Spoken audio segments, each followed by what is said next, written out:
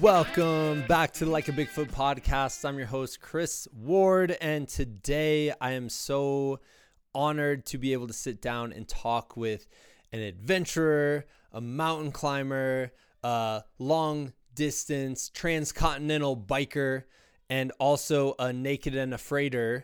Heather Werner is on the show, and I have to say Heather has just an absolutely amazing story. She's been on an amazing journey as an adventurer.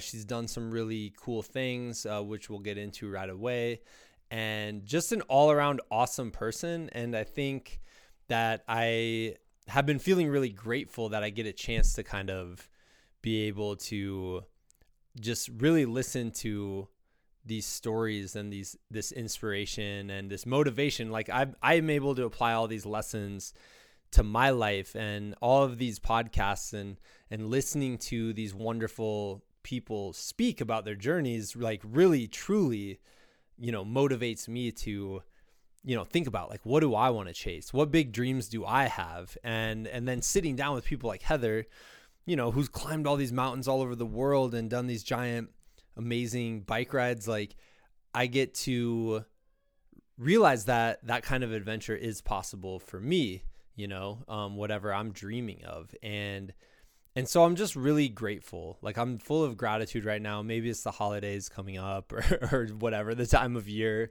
But I'm truly, truly, truly just thankful and full of gratitude for the people who come on the show and share their stories.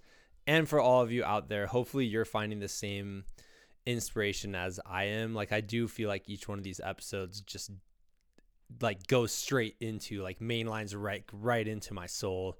So hopefully y'all are able to find, some inspiration from these and lessons from these as well. So, but yeah, this one's a great one. Super excited to share it with you all. And so, yeah, let's just jump right into it. This is Like a Bigfoot podcast, number 362 with Heather Werner. Heather, you have done some absolutely mind-blowing things, huge adventures, and I'm just honored to be able to sit down and talk with you. So welcome to the show. Oh, thank you so much for having me. Glad to be here. Always Yeah. glad to talk about travels and adventures. I love it. Nice. That's awesome. Well, okay, so you're going to have to, the first thing I want to just bring up and ask about is this. You basically cut someone's hair on Everest and like made them look just fabulous on like at the Everest base camp. Can you tell me what that was like? Yeah, absolutely. So when I go climbing, I'm a hairstylist, so I try to bring my shears with me so that I can sort of give back to my team. We're out there for weeks, sometimes months at a time. So I bring my shears, and while we were at Everest Base Camp, that's about 17,500 feet, I was giving someone a haircut, and we looked up what is the highest haircut that's ever been done, because, maybe I just got a record. And some guy has cut hair on top of Kilimanjaro, so 19,400 feet.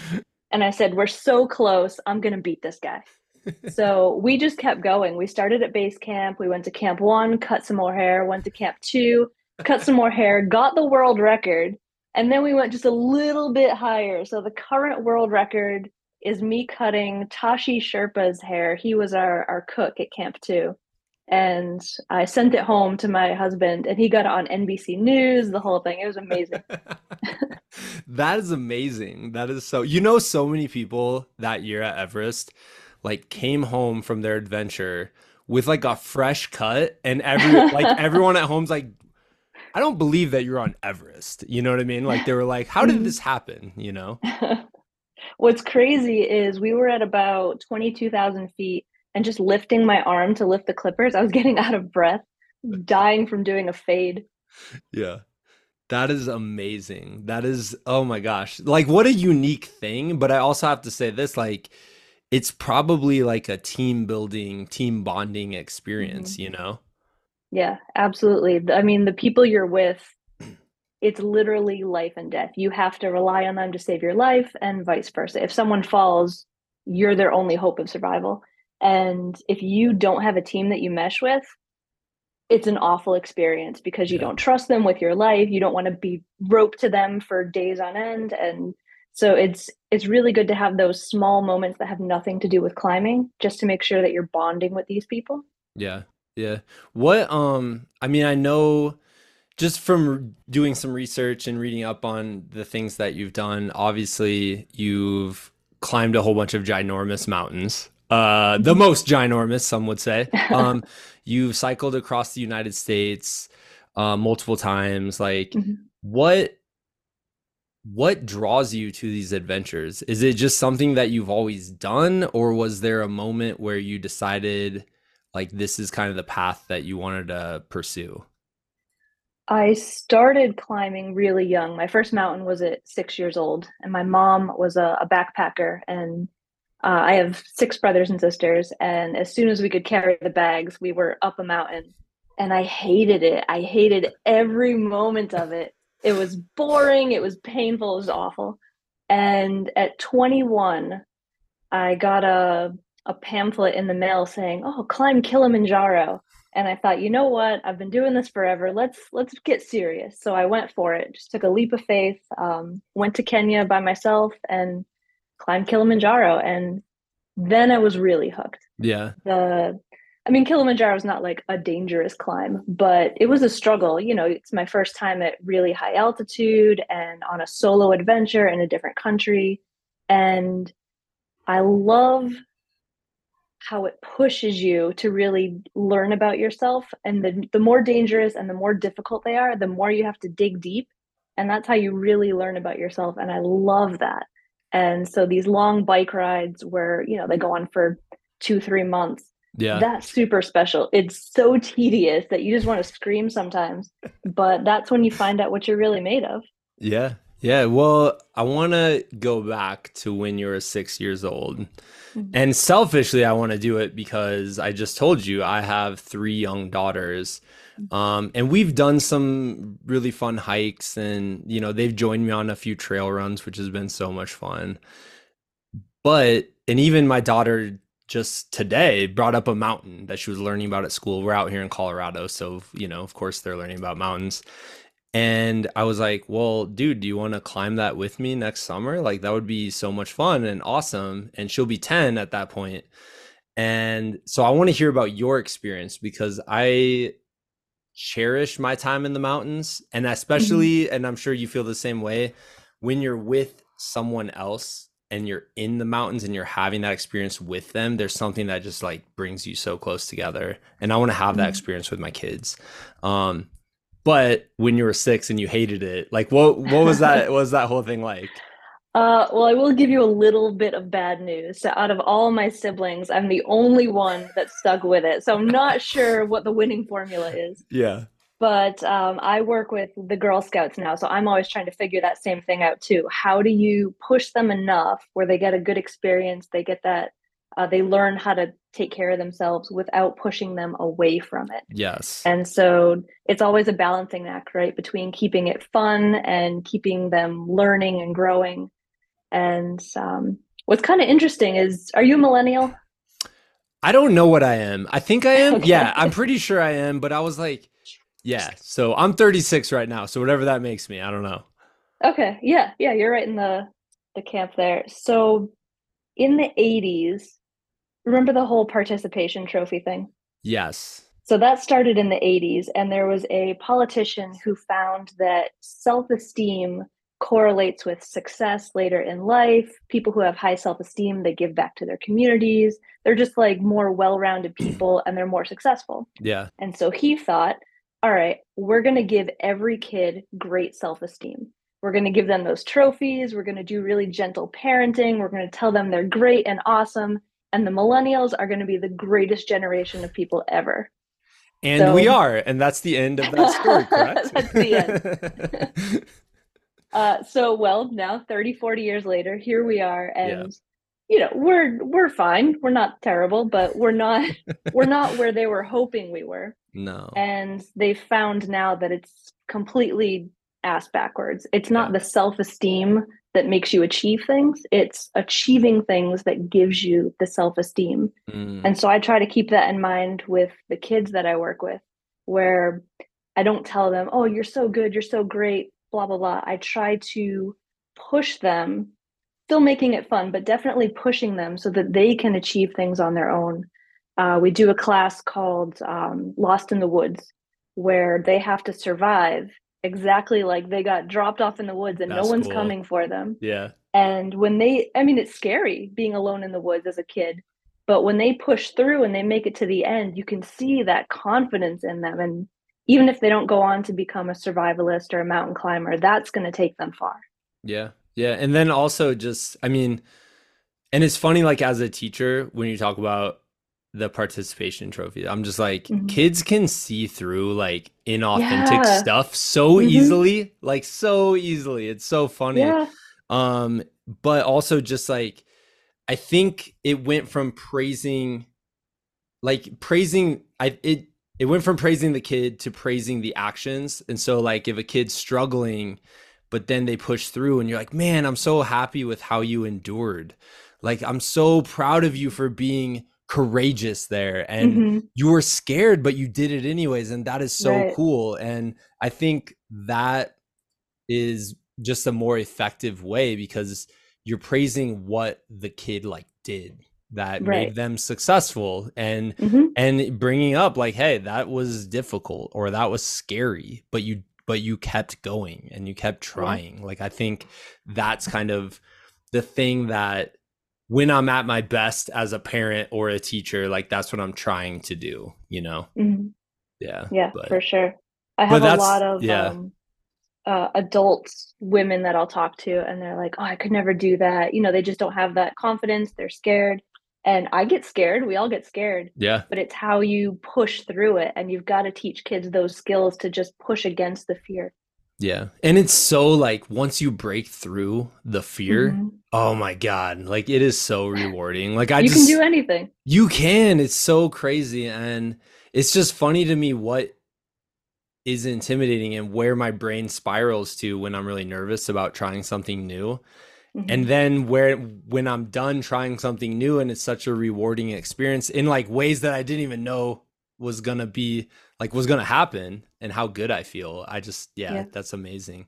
And that's what adventure, like obviously that's causing you to do that. But when you were 6 years old and you're climbing that mountain and it was hard, I don't know. It's just because I feel the same way. I just remember, you know, growing up and my dad taking me on like fishing trips or camping and stuff. And there's a lot that for a little kid, like we just didn't, you know, you're just like, I didn't really like that. But Mhm. now as I'm older, I'm so glad I had those experiences, like this weird kind of balance, I guess. Yeah, you learn to appreciate it. I remember one mountain, I was probably 6 or 7. I was climbing up and I didn't know that I was going to make it to the top. So I pretended in my head that I was a robot and just each step, like, I feel no pain, just going Yeah. to keep moving. And that was the start of learning resilience in this dumb kid way. That's how you learn. Do you still do that when you're climbing a mountain? Pretend to be a robot. Yeah, Yeah. all the time. um, I want to hear. So you eventually were like really interested in the seven summits and the big Mhm, peaks and things like that. What was that? Obviously, you mentioned Kilimanjaro as your first one, but mhm. after that, like, where did that progress to, and how has that gone? So after Kilimanjaro, I tried to do them in the order of learning skills. So Kilimanjaro is just a very high altitude hike. There's no Yeah. technical mountaineering. So after that, I started adding more technical climbs, learning how to use my ice axe, my crampons. And I did Russia next. So that's the European peak. And then where did I go from there? I'm trying to remember them all. So there's Australia and Oceania. Those two Okay. get kind of mixed up. There's actually 8 summits. Okay. So I've done both of those, and those were kind of on the mellow side.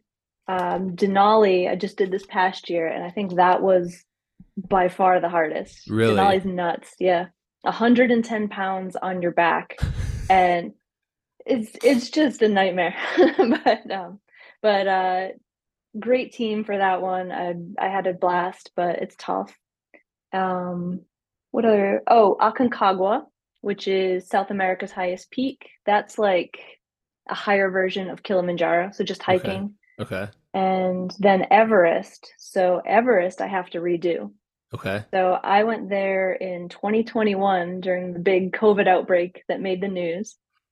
Yeah. So after doing those record-setting haircuts, I got sick. Oh no. And I was on my way to Camp 3 and my lungs were full of liquid and I was coughing it out and you could see it come out and I was like, "Oh God."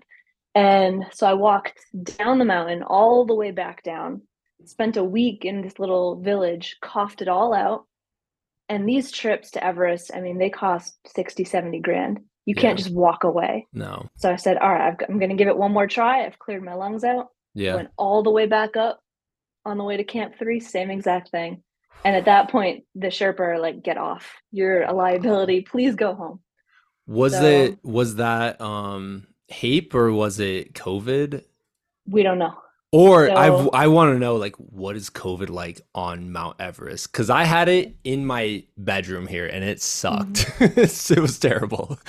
So when COVID spread across the mountain, I mean, the whole season was just ruined. We had a Wow. team of, there were probably 30 of us, and only three made it. And all three had COVID when they made it. Super dangerous. Yeah. And I mean, whole expeditions got canceled. All the tea houses had to shut down. It was a mess. So I'm hoping it was COVID. Sort of Yeah. unclear because you're in these crazy conditions where it could have been HAPE. Yeah. But if it's HAPE, that's really bad news for next time. So I'm fingers crossed it was just COVID. If it's HAPE, is that like you're more apt to get it again? Hmm. Okay. Yeah. So Yeah. since going there, I've done a few big peaks. I did Shasta with some friends. I did Denali, and I was pretty much fine. So Okay. hopefully it was just a fluke, COVID, and because I've Yeah. been higher than I was on my way to Camp 3, and Aconcagua is higher than that, and And you were no fine. problems there. So yeah. All So right. we'll see. If this happens again, I'll be devastated, honestly. Yeah. Yeah. To have all the seven and not Everest. As a complete dum dum, I'm gonna say that you probably just had COVID, you know? But really Excellent. it's kind of scary and intimidating because there's no way of finding out Yeah, until you're up there. until you're there. Yeah, just see what Wow. happens. So you pay your $60,000 ticket and it's a gamble. So how do you not worry about that? Like, I Oh, I mean, worry. okay, okay. There's no way of clearing that out of your head. No, Okay. no. Oh man. I totally worry, and for climbs like this, I will try to get sponsored. And, there's always the fear of not only letting yourself down, but now you're letting a sponsor down. So it's a whole thing. Yeah. So Yeah. I want to Wow. get up there, get to the top quick, get back down, and just be done with Yeah. Everest. Yeah. Yeah. And that's your last one. Yep. Gotcha. I want to hear I definitely want to hear about what makes Denali so challenging. But before that, can you talk a little bit about the one in Oceania or yeah, Oceania? What is Yeah, that like? Oceania. I heard it's like quite a trek to get to. So when I went, the trek was canceled. So that's in Papua, and Papua is currently fighting for independence from Indonesia. Okay. So the trek, there's a high risk of kidnapping, so they don't let you do it at the moment. I don't know what it is now, but a few years ago it was off limits. So Okay. we helicoptered in, and then we spent from base camp to the top is a full day of rock climbing. So you pay for this big trip for one day of climbing, which is awful, but it's probably the most fun you'll have on any of the seven summits because it's all technical climbing. Yeah. So you're roped up the whole time. It's actual rock climbing, where a lot of people kind of confuse mountain climbing and rock climbing. They're two separate sports that sometimes overlap. Yeah. And this one was all rock climbing, so it's a blast.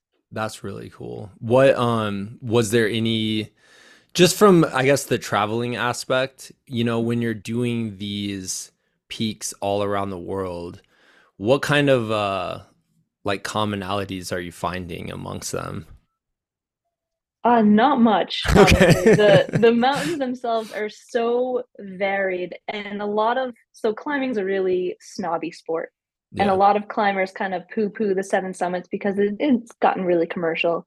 But if you want to see the entire world, all Yeah. the way down to Antarctica and see a huge array of different types of mountains, it's a great way to do that.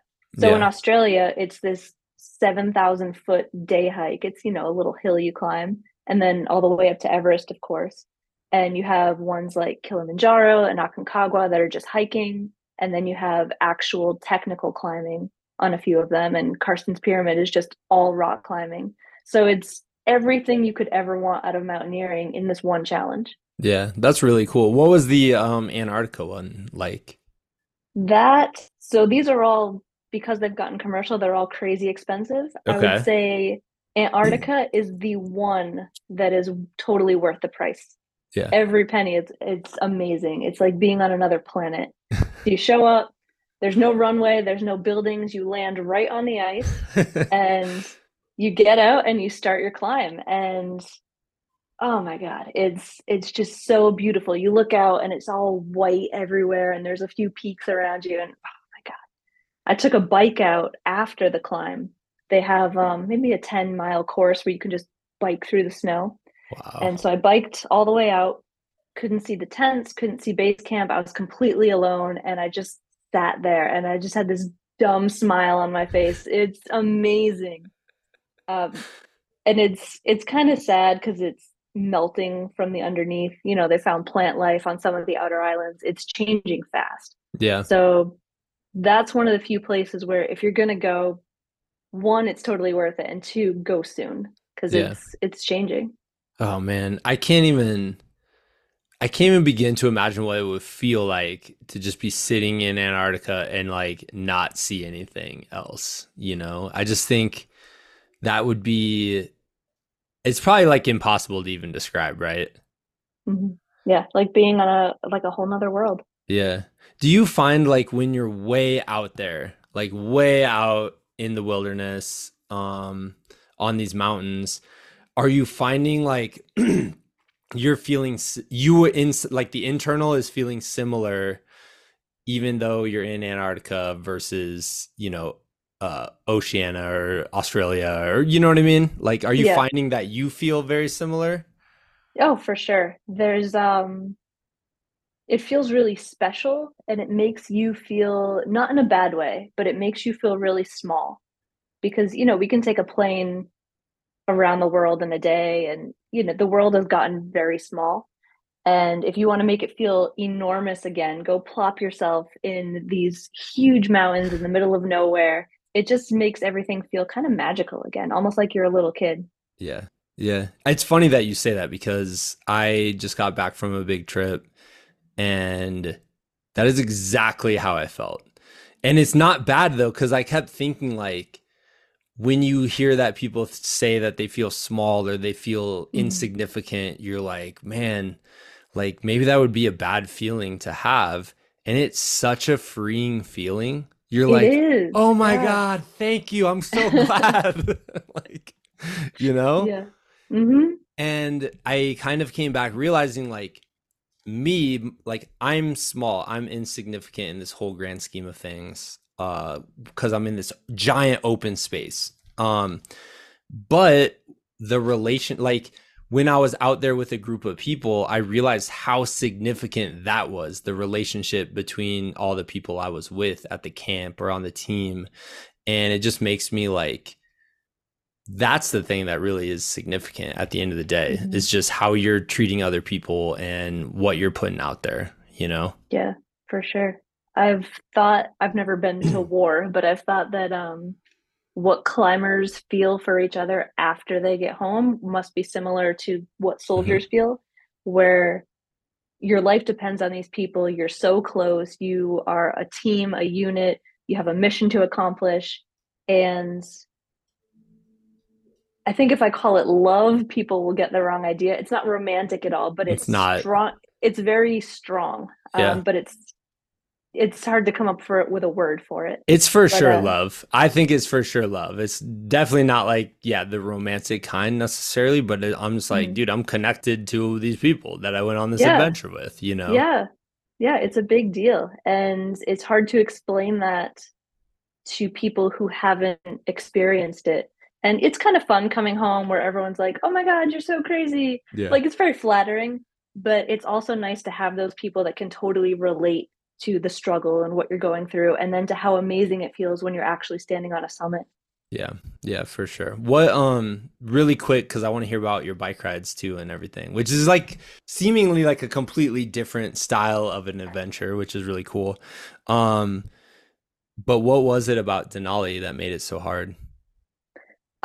There were a few things on Denali. So to start with, I was the only woman on our rope team, which doesn't happen very often anymore. Yeah. It's actually pretty well mixed these days, but all men and then me. And so there's just certain things like peeing when you're attached to the rope or, dealing with your period, just very female based things where it'd be nice to have a buddy along. Yeah. The weight of the packs was pretty rough. It was almost my body weight. So, I mean, just killer. And we had a super strong team, which I liked, but it did make it harder because we had a guide for that one. And he was like, "Hey, what if we just carry all of our weight instead of taking like half the pack, moving it up the mountain Mm, and then coming back?" yeah. So we took all 110 pounds and just went for it. No rest days. We just bombed up the mountain. And we actually lost one of our people because the pace was too hard. He couldn't hang and he had to go home. Wow. Yeah, it was brutal. And That I had a sounds guy. brutal. To like It double it your was rough. weight, basically, that's wild. Yeah, yeah. I was walking at a hunch, like completely bent over, and I knew it looked bad. And the guide would look back at me, and I was like, I'm fine, leave me alone." Because I hate climbing with guides. I'm a terrible client. And whenever I do it, I'm always very conscious of the fact that you are at their mercy. Yeah. So if they want to cut you from the team, you're cut. So Mm. I don't need that pressure in my life. That And is pressure. You're like, I yeah, have to impress this other person now. exactly. So I know I'm feeling fine. I know I look like an old woman hunched in half, but just leave me alone. Let me do what I got to do. That's amazing. What did it feel like to be on top of that one? Just like, like being from North America and now you're on the highest point in North America. It has Yeah, to be pretty yeah. cool. It was awesome. I actually wanted to finish with Denali because there's only 7, 8 of these, so it's kind of cool that we have one in our own country. So I Yeah. thought, what a cool finale to finish this journey. And then Everest didn't go as planned, so it didn't quite work out. Yeah. But a storm had kicked in that day, and we went up, and team after team was turning back. And our guide, who was hardcore, he was like, "I think we should keep going," and we're all like, "Yeah, let's just keep going." And so it was -30, -35. One of our team members got bad frostbite. Just Jeez. a lot of things were going wrong, and then to push through it and finally stand up there, best feeling. So Absolutely good. amazing. Just on the last thing, because you're gonna go and crush Everest. I'm 100% confident. What are you anticipating either feeling like, or do you have anything planned for like to celebrate? Like, have you even thought that far? Or you just like not letting yourself think about that? I've thought about it. So I've been doing the Seven Summit since I was 21 years old, Yeah. and I think I'm gonna be sad, honestly. Yeah. I I mean, it's gonna feel great, but it's also gonna be like, well, what's next? Not only did I finish this challenge, but then I will have no higher mountain to ever tackle, right? Unless we go to Mars or something. That's really, yeah.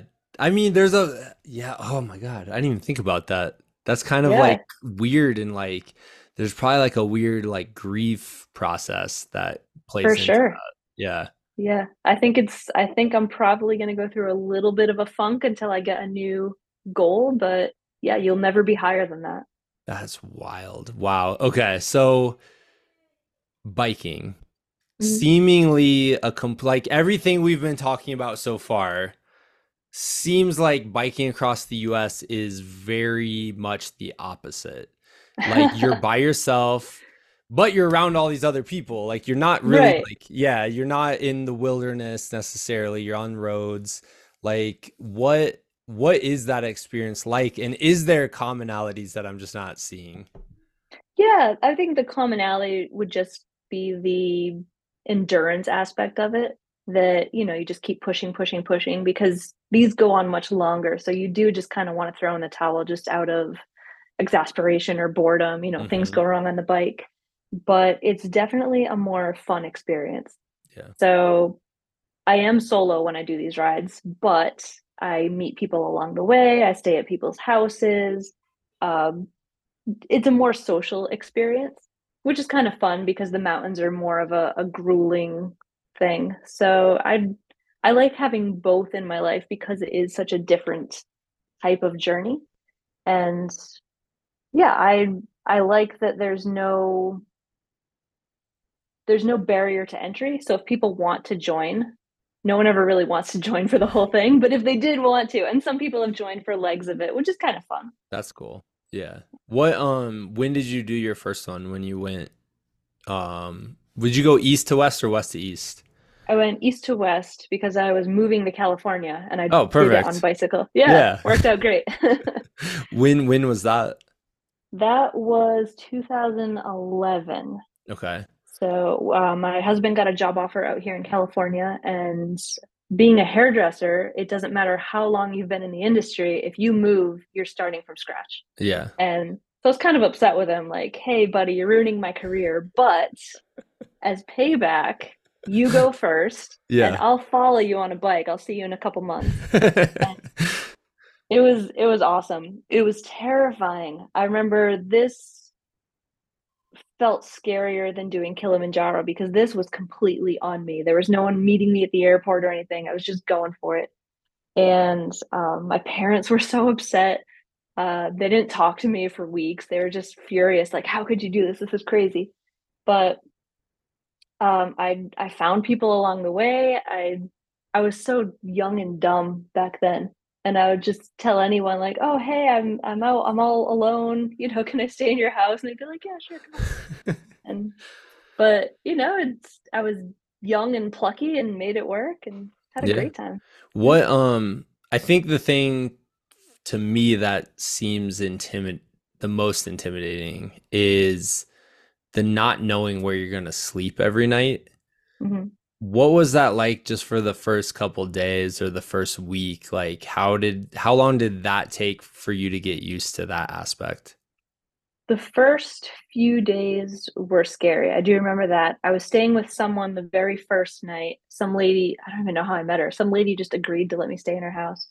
And then the first few days where I was camping, um, if you pay for a campsite every night, it adds up. So I would just go off the side of the road, and you have to hide so truckers can't see you. So you don't get any sleep those first few nights because you're always peeking out of your tent like, what Mm. if someone sees me? What if someone shows up with a gun? What if the cops come because I'm trespassing?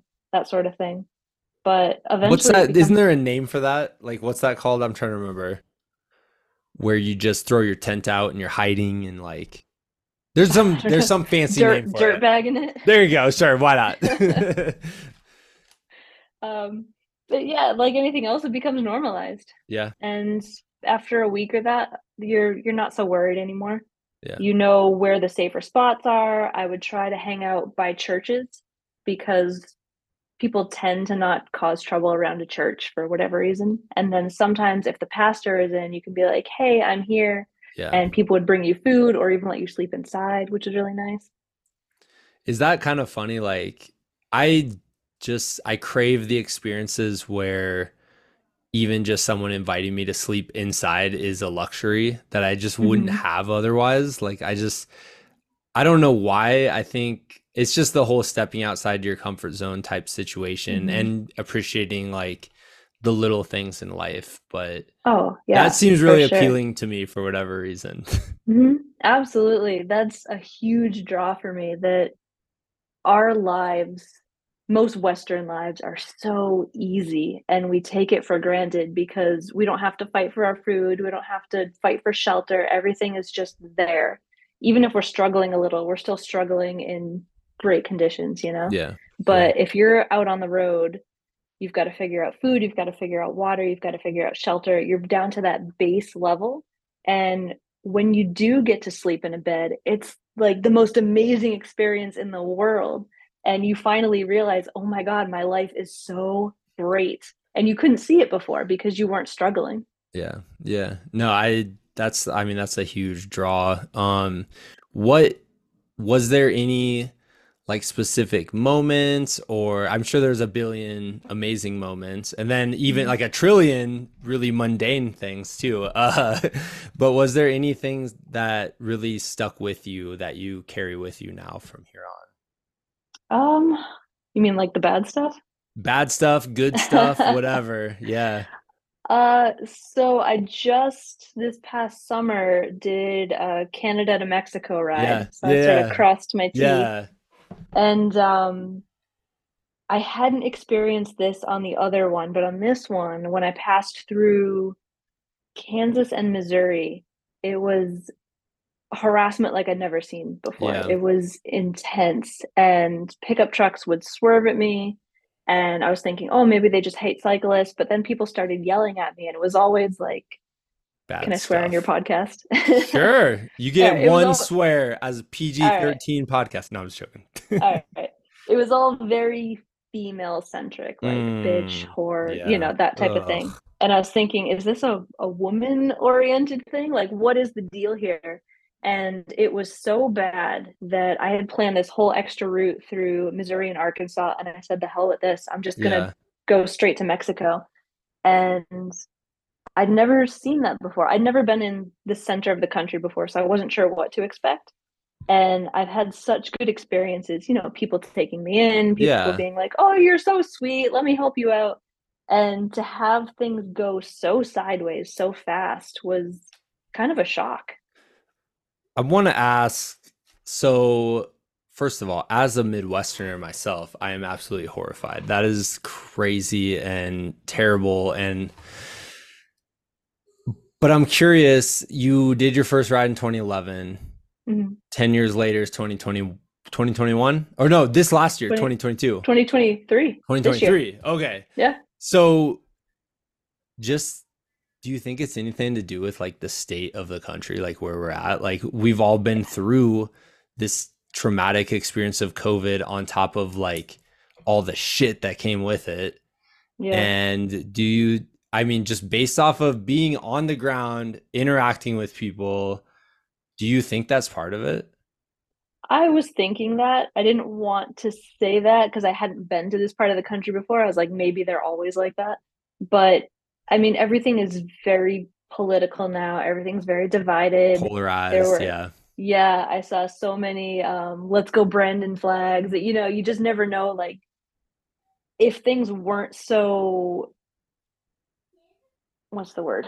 If people weren't so uptight about politics right now, would they care about a bicycle? Would they care about a woman solo? Like, Yeah. whatever it is that's sort of upsetting them, is it worse because of the climate right now? And maybe, I think probably. too, like just seemingly for some reason that I truly can't comprehend, people are just out looking for things to be mad about.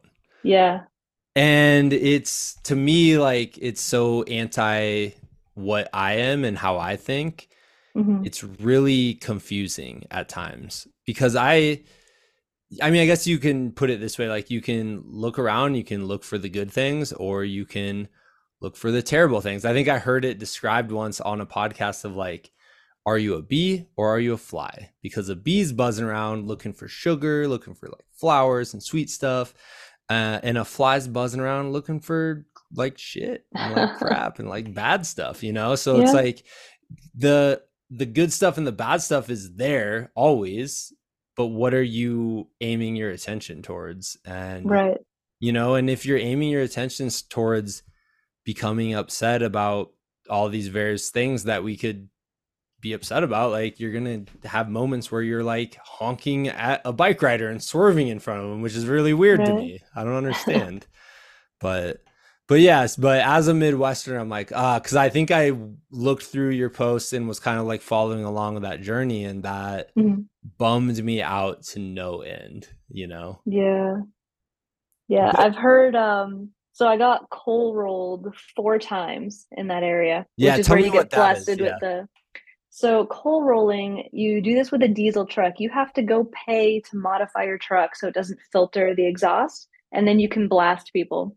And the only reason to do this is to protest environmentalism and blast cyclists. That's the whole reason. So I can't believe people pay for this.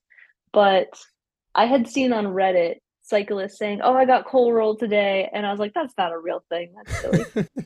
4 times in 2 days. And I posted on Reddit, I was like, guys, it happened. I'm part of the club. And someone told me that in Kansas, it is common enough that the drivers are really hostile that it actually gave birth to the mountain biking scene in Kansas. There's a huge mountain biking scene just because people don't want to be on the roads there. That's wild. Whoa, wait, so they just are off the roads. They're creating Hmm. trails now through the Yeah. woods and the fields and stuff. Wow. What? That is wild to me. Yeah. But yeah, okay. Well, so how do you keep going? Because it's one thing to have a really difficult moment on like Mount Everest, like we talked about, where you're coughing up fluid, but you're like, I'm going to come back stronger and I'm going to keep trying. Like you go back out and try again, you know? Yeah. And then there's another thing to just have human beings messing with you. And that seems Yeah. crazier to me, you know? Hmm. Like, how do you Well, keep going on that moment? one really nice thing is that for every asshole you meet, there's 3 or 4 amazing people. Yeah. And after the worst of it, so I had those 2 bad days, Kansas and Missouri, and then I stopped at a friend of a friend's house in Kansas City. And it was this woman I never met before, but a friend had vouched for her and her husband and their 3 kids, and they were so amazing. And it was just like this bundle of love. And they had barbecue for me. They bought donuts because I'd lost too much weight. They were like, "Oh, you need calories." And the kids took me in and we watched Star Wars together and we played card games. And after all that crap, it was just such a wonderful feeling to have these people be like, "We don't know you, but we're totally going to embrace you into the family, and whatever you need, we're here for you." Yeah. And that's what keeps you going. The people that believe in you and they don't even know you, but they're ready to help you however they can. Yeah. Yeah.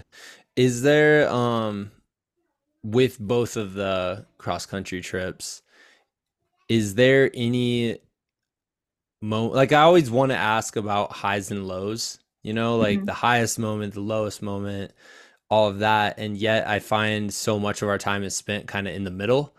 Hmm. And sometimes the middle is insanely beautiful, those moments as well. So is there any like little moments that stand out to you as significant?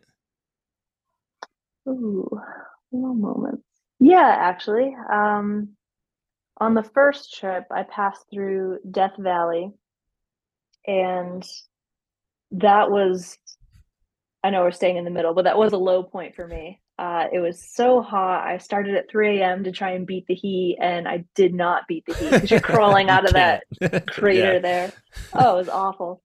And I was running low on water, and I had a trailer for that ride instead of the saddlebags, and you could feel it just dragging you backwards.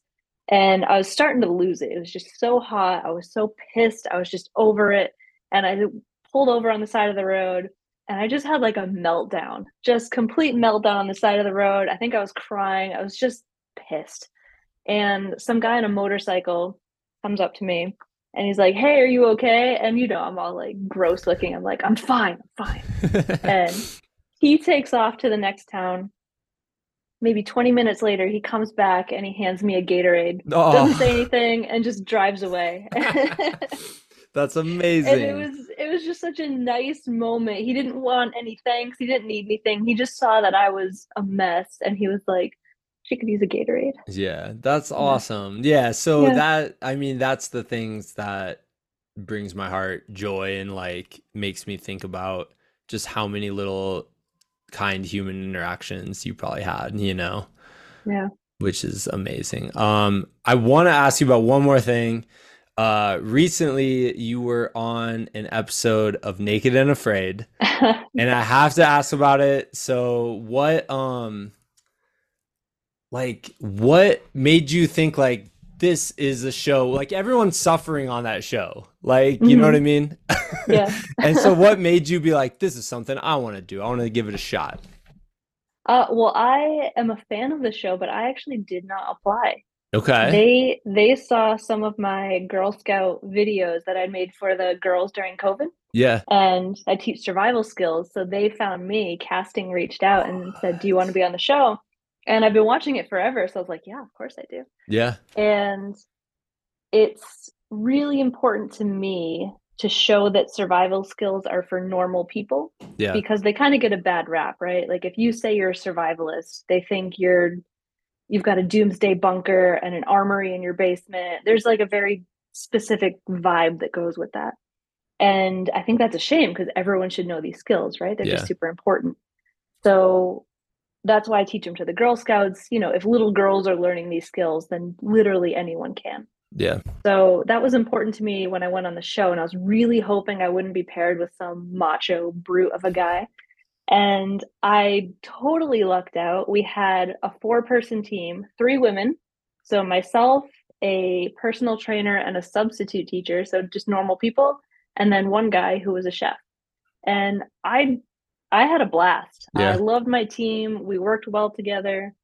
Um, I would absolutely do it again, and I couldn't have asked for better because not only did we have a great time, but it also kind of showed what I was going for. Like, hey, these are skills for everyone. Doesn't matter who you are, you can absolutely learn how to take care of yourself in an emergency situation. Yeah. And you got to like show that the skills worked, Yes. Yeah. which is really cool, and put them Mm-hmm. to the test, Yeah. what skills are you teaching? Like which ones do you think are the ones that every person should know? So I would say probably the most useful info is in my Lost in the Woods class, and that's just what to do the first day or two that you're Mm, stuck in the woods, yeah. how to find help, how to get to help, and in the chance that you cannot get help, how to get water, how to stay warm at night. If you're out there for a few days, how to actually find food, what plants you can eat, things like that. So just knowing basic survival is perfect. That'll get you through a lot of emergencies. And how Yeah. to read a map. When I teach these Yes. classes, so many moms and dads don't know how to read a map. That's huge. Yeah. I know. It's funny because you think, like, right now I'm sitting here, I have a map of the Colorado Front Range, like, Mm-hmm. looking at me. And it's like a topo map and everything. And I'm looking at it now in my office, and I'm like, I understand this. Like, I get what it's trying to say.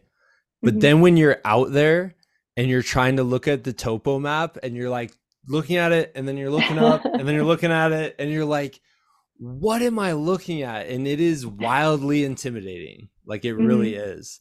Um, what just for people, if someone's lost in the woods for night one, Mm-hmm.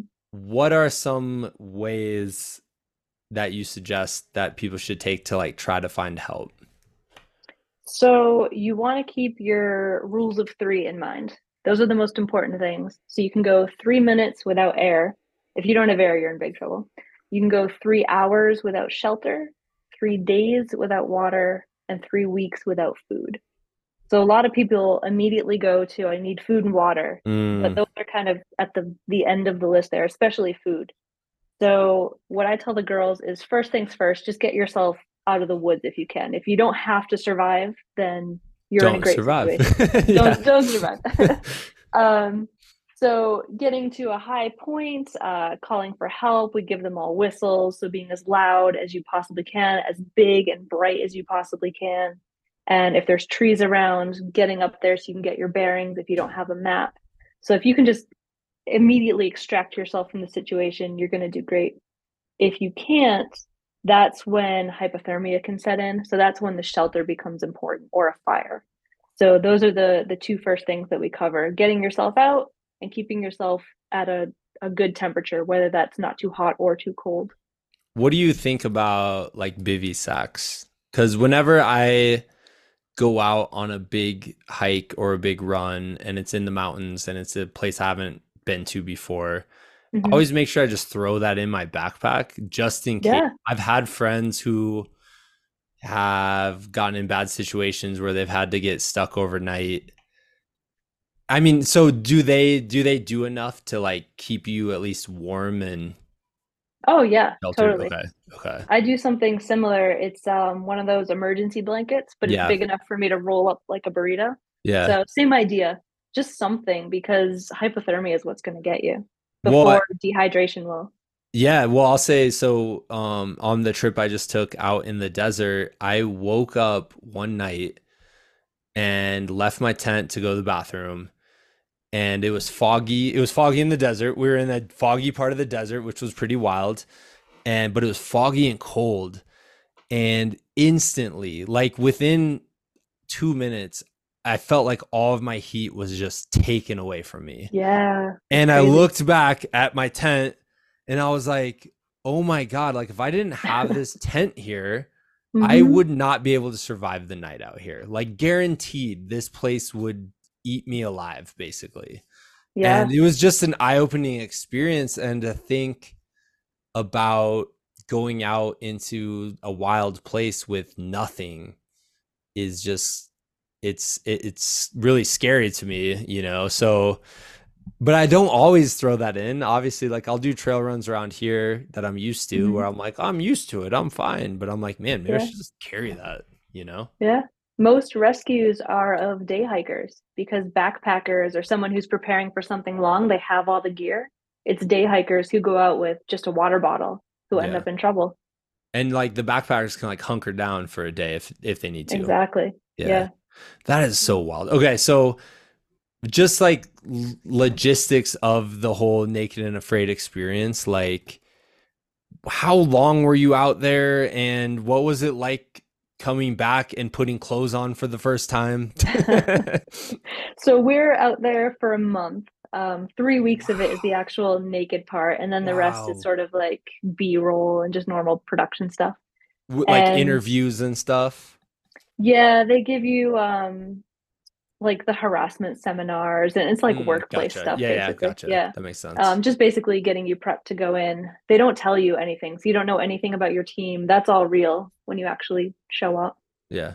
And so you do your challenge, you come home, and when you're there, they give you, so on day 18, 19, they're like, all right, you're probably going to make it. What do you want to eat when you get out of here? And you can tell them anything you want, and they make it for you. And they have this huge feast, and our stomachs have shrunk to like the size of an Oh acorn, so you no. can't eat any of it. Oh no. They made us a chocolate cake that was like massive, and I had to have a bite of it, and it was so good. But What did you tell him you wanted to eat? so let's see. I was craving a Cobb salad of all things. So Cobb salad, we had Doritos and guacamole. We craved a lot of weird stuff. Chocolate cake. I think they had tacos for us. Just anything we can think Amazing. of. It was Yeah. so much food and Yeah. ended up being so much waste. I felt really bad. Yeah. Yeah. What part of the world was this? We were in Zambia. Okay. And had you ever been in that area before? No, no, never. That's so cool. Did you study up? Like, were you like, I don't know, Mhm. did you study up beforehand? Kind of. You have a very short window beforehand before you go in. And here in California, I'm all about edible plants. I can look at anything and tell you if it'll kill you or keep you alive. And so I wanted that to be my strength. So I studied everything I could find on edible plants in Zambia, what animals are toxic, just anything I could cram in. And then we took off, and I had my list with me. I studied on the airplane, and yeah, it worked out. We That, found a ton of stuff to eat. They can't show everything on TV, yeah. but tons of great food. And we had a few little mini hunts. We never caught anything bigger than like 5 inches, but it worked. As so I teach a leadership class Hmm. and I can't think of a crazier leadership like group team building thing than to just throw you out in the woods with three people you'd never met before. Oh yeah. What kind of leadership lessons did you learn that I can like bring back to my classroom and be like, "Oh my goodness, like you won't Oh believe it." man. Yeah.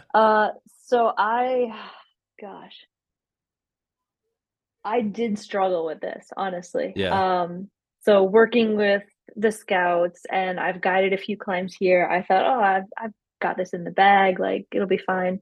But we had four kind of tough personalities, and it Yeah. took us a few days to really mesh together. And we did have a fight that played out, and I'm kind of glad that happened. We actually had to like kind of get angry with each other and get all the emotions out, and then we could like recenter and refocus and actually do what we had to do. Yeah. And that was tough for me. I hate confrontation. I just Yeah. want to, do my work. But so that was a huge lesson for me, that sometimes just let things blow up Yeah. and you can regroup from there. Yeah. And yeah, it was hard. You never want Like to a have a healthy fight on. release of like Yeah, energy. you Yeah. release it, and then you can move on. Yeah. That's really cool. That's Yeah, really, and we're all tight now. So we've had two reunions since the show. We went yeah. backpacking in Hawaii, and then we climbed Mount Shasta together. And so next we're heading to the Appalachian Trail. No way. What, Yeah, not the whole thing. how many days? Yeah. How many days? What part? Probably no more than a week. Okay. So we're gonna head to where one of my teammates lives in Tennessee and do Okay. her section of the trail. Yeah, That's it's gonna be great. amazing. That's so Mhm. cool. Wow. That's, yeah.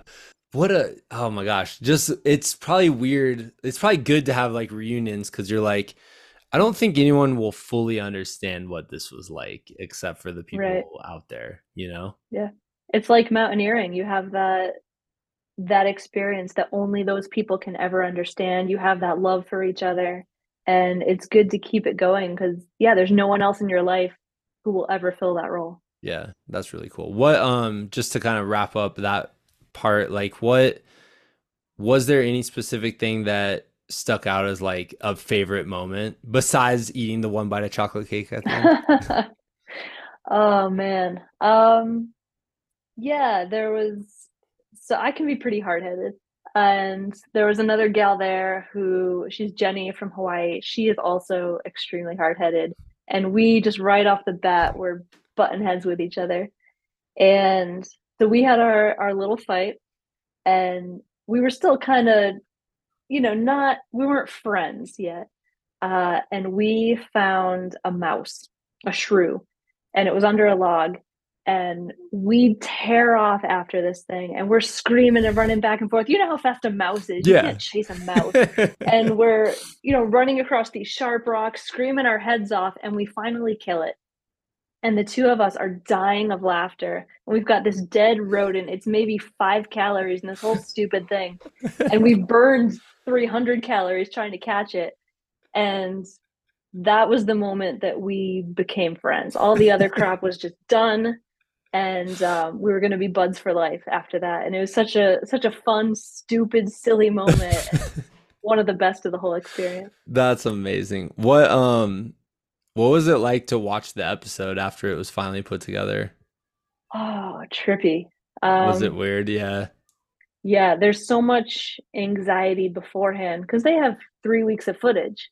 You could be the hero, you could be the villain, you could be a laughing stock. You have no It idea. depends how they're going to Hmm. tell the story. Yeah. Yeah, yeah. And so the whole time I'm kind of clenched up, sort of dying inside. And we did so much stupid stuff on the show, and I was thinking, like, one point I lit our shelter on fire. We built this beautiful shelter and I lit it on fire, and I was like, you idiot, that's going to be on TV. And they were very kind to us. There was nothing in there that was mortifying. Everyone got, I thought, a pretty fair, pretty good edit. So after that, there's this huge sense of relief, like, okay, I didn't ruin my life. Yeah. We're good. That's amazing. Well, Heather, where like if people are interested in like following the future adventures, where can people kind of follow along with your journey and all the cool stuff you have coming up? And cheer Yeah. you on at Everest, obviously. Yeah.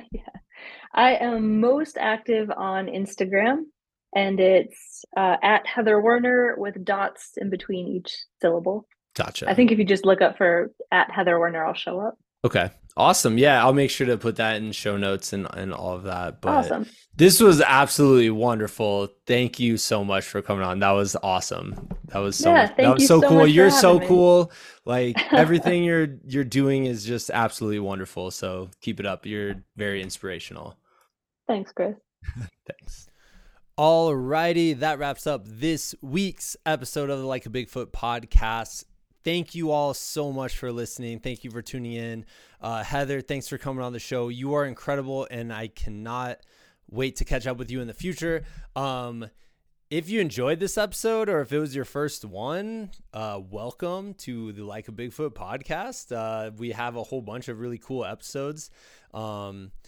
This was number 362. So this has been like a long running project for me. And it's been super fun. It's been a passion project since day one. And I'm very excited to see what happens in the next year, in 2024 with the podcast. I'm excited for the conversations that I'll get to have. I'm excited, like, honestly and truly, every person who's been on the show, I've just become a fan of, so the next adventure Heather does, I'll be cheering her on and wishing for the best and watching like her awesome journey on whatever social media she's sharing it to, and all of that. So go back, check out some of those episodes. I bet if you enjoyed this one, there's going to be some other ones that you'll definitely connect to or want to dive into. So thank you for that. And really, I think just housekeeping stuff. I think I'm putting this out this week, this episode. And then I think next week I'm going to skip over just because of the holiday season. And we'll be back on the 29th with one last episode of 2023, which will be really exciting. And then we'll start the new year. And so there's a couple of things I was thinking about as it pertains to what Heather was saying on the episode. But also, I guess I'll just start with this. I've been thinking about this a lot lately of just like what limiting beliefs do I have about myself, about the projects that I'm working on, whether it's this podcast or whether it's, like the life projects of being a dad or teacher, or husband, and things like this. And, I was just thinking and journaling about like, what are ways that I limit myself? Like in what areas am I like getting in my own way or putting up my own, walls or hurdles or whatever. And, I had a really interesting conversation with a couple of people recently where I talked about like, I feel uncomfortable self-promoting, like even promoting this podcast. Like I've never felt comfortable really putting myself out there and promoting the show, even though like I am like incredibly proud of what the show is and what it's become and the episodes we put out and the ideas that people share. I'm so proud of that. And yet I'm still finding resistance about really putting myself out there and, trying to get people to tune in and things like that. And I was talking with my friend John Peterson. He's been on the show a few times. He's like a leadership coach. He's rowed a boat to Antarctica, which is so crazy, but he's just such a wonderful guy. And we become friends because of this podcast and getting in touch through it and talking and stuff like this. And he brought up this idea as a leadership coach. We talk about core values, but he brought up the idea of shadow values. Like, what are the values that you put a lot of emphasis on and they might not necessarily be productive, So for like an example, like people pleasing, like I do feel like I'm definitely a Midwestern people pleaser, and that might not be the healthiest thing all the time. You know what I mean? Also, I talked with him about the idea of control and, how I'm in control of my day most of the time. Like I think one thing I'm really good at is being disciplined. I'm disciplined with working out and my day is pretty disciplined, my routine, things like this. But also I think that's the positive way to look at it, but then it could be negative because, I'm so used to control, and that's not necessarily always the most healthy thing, especially when situations might seem out of your control. And it was something I got to think of after my trip a month ago, because I was so much not in control in that trip, and I thought it was a really healthy thing for me. But I was thinking about core values and the shadow values, and I was thinking about this podcast and how I've been doing this for 7 years or so, and I've never fully just put myself out there and tried to get people to I don't I feel uncomfortable with the phrase like and subscribe. You know what I mean? You're watching any YouTube video or listening to a podcast and they're leave us a review on iTunes and stuff like that. I've always felt really comfortable. I even feel it right now. I feel the resistance as I say it. I feel uncomfortable being leave me a review online.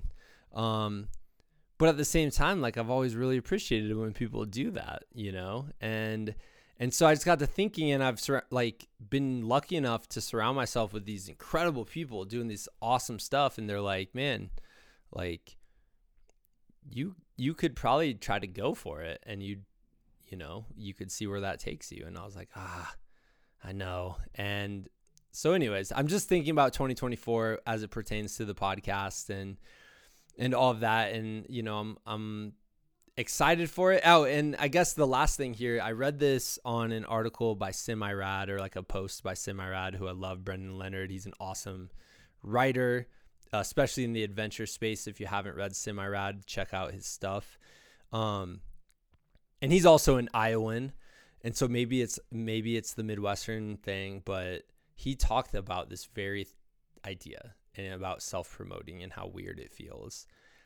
And he talked about how he shifted his perspective, and now he doesn't feel like he's promoting himself and his brand and all that stuff.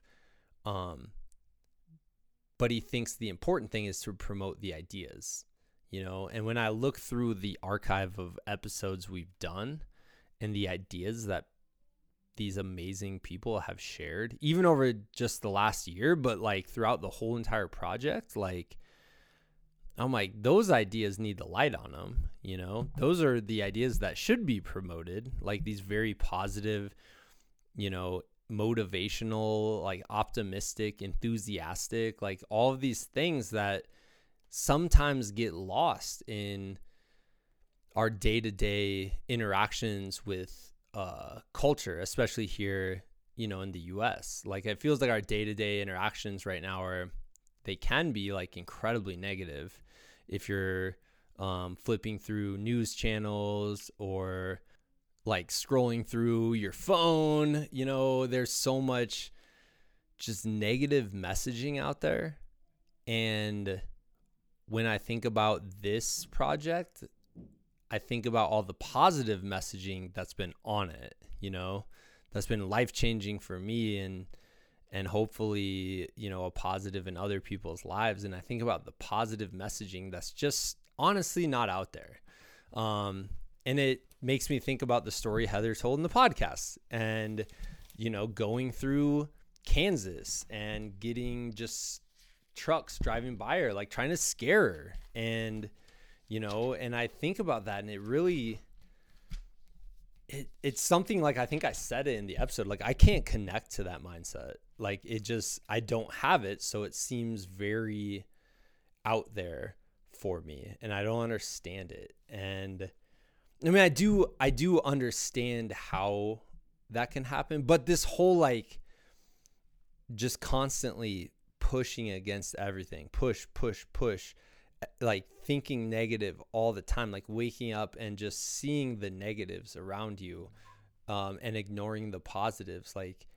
I understand how that can happen, but I just, at my core, my personality, I just don't connect to that, I hope that makes sense. But I've been thinking about that a lot ever since recording this episode.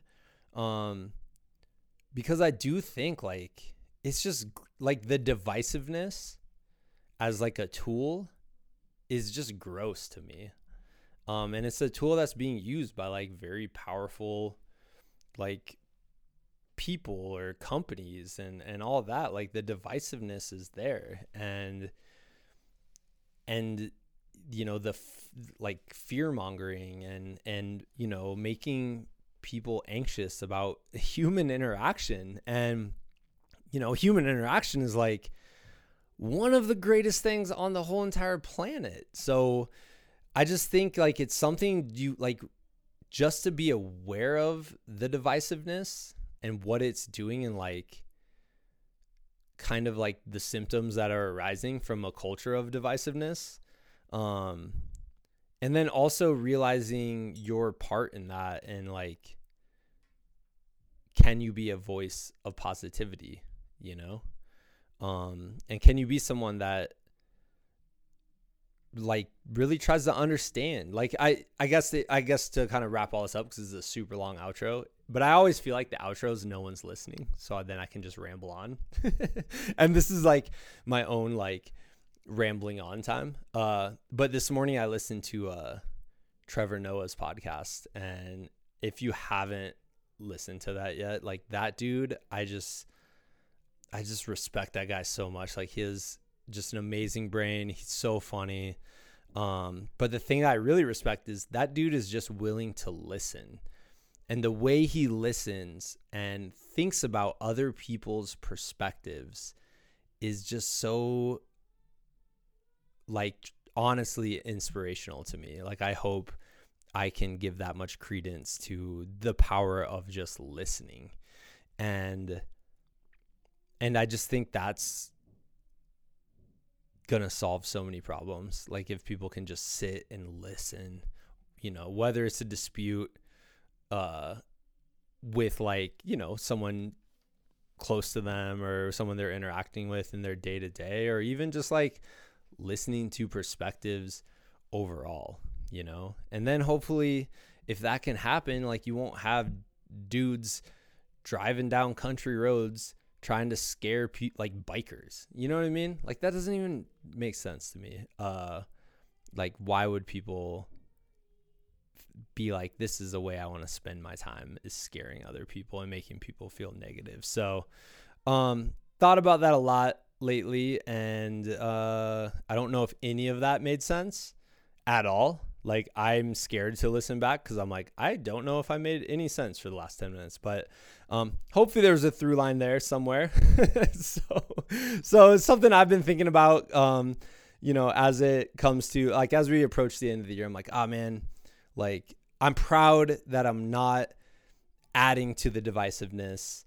And I am trying to bring a positivity and a light and all that stuff, because I found so much light and I found so much positivity through adventure and through the people I've met through doing like these outdoor things, and through the spaces. Even like when you're moving through the planet and you're just witnessing how beautiful the actual physical space is, and then you get to witness how beautiful your fellow human beings are while doing this. Like it's just something that I really want to encourage people to go out and try. So yeah, so we'll keep doing the podcast. Leave a review. Oh, that felt weird still. Oh man. But I'll work on that. So all right, we'll get back at you with one more episode of 2024 with my friend Jan, who's awesome. And I love this guy, and I'm very excited to share this episode. All right. Talk to you later.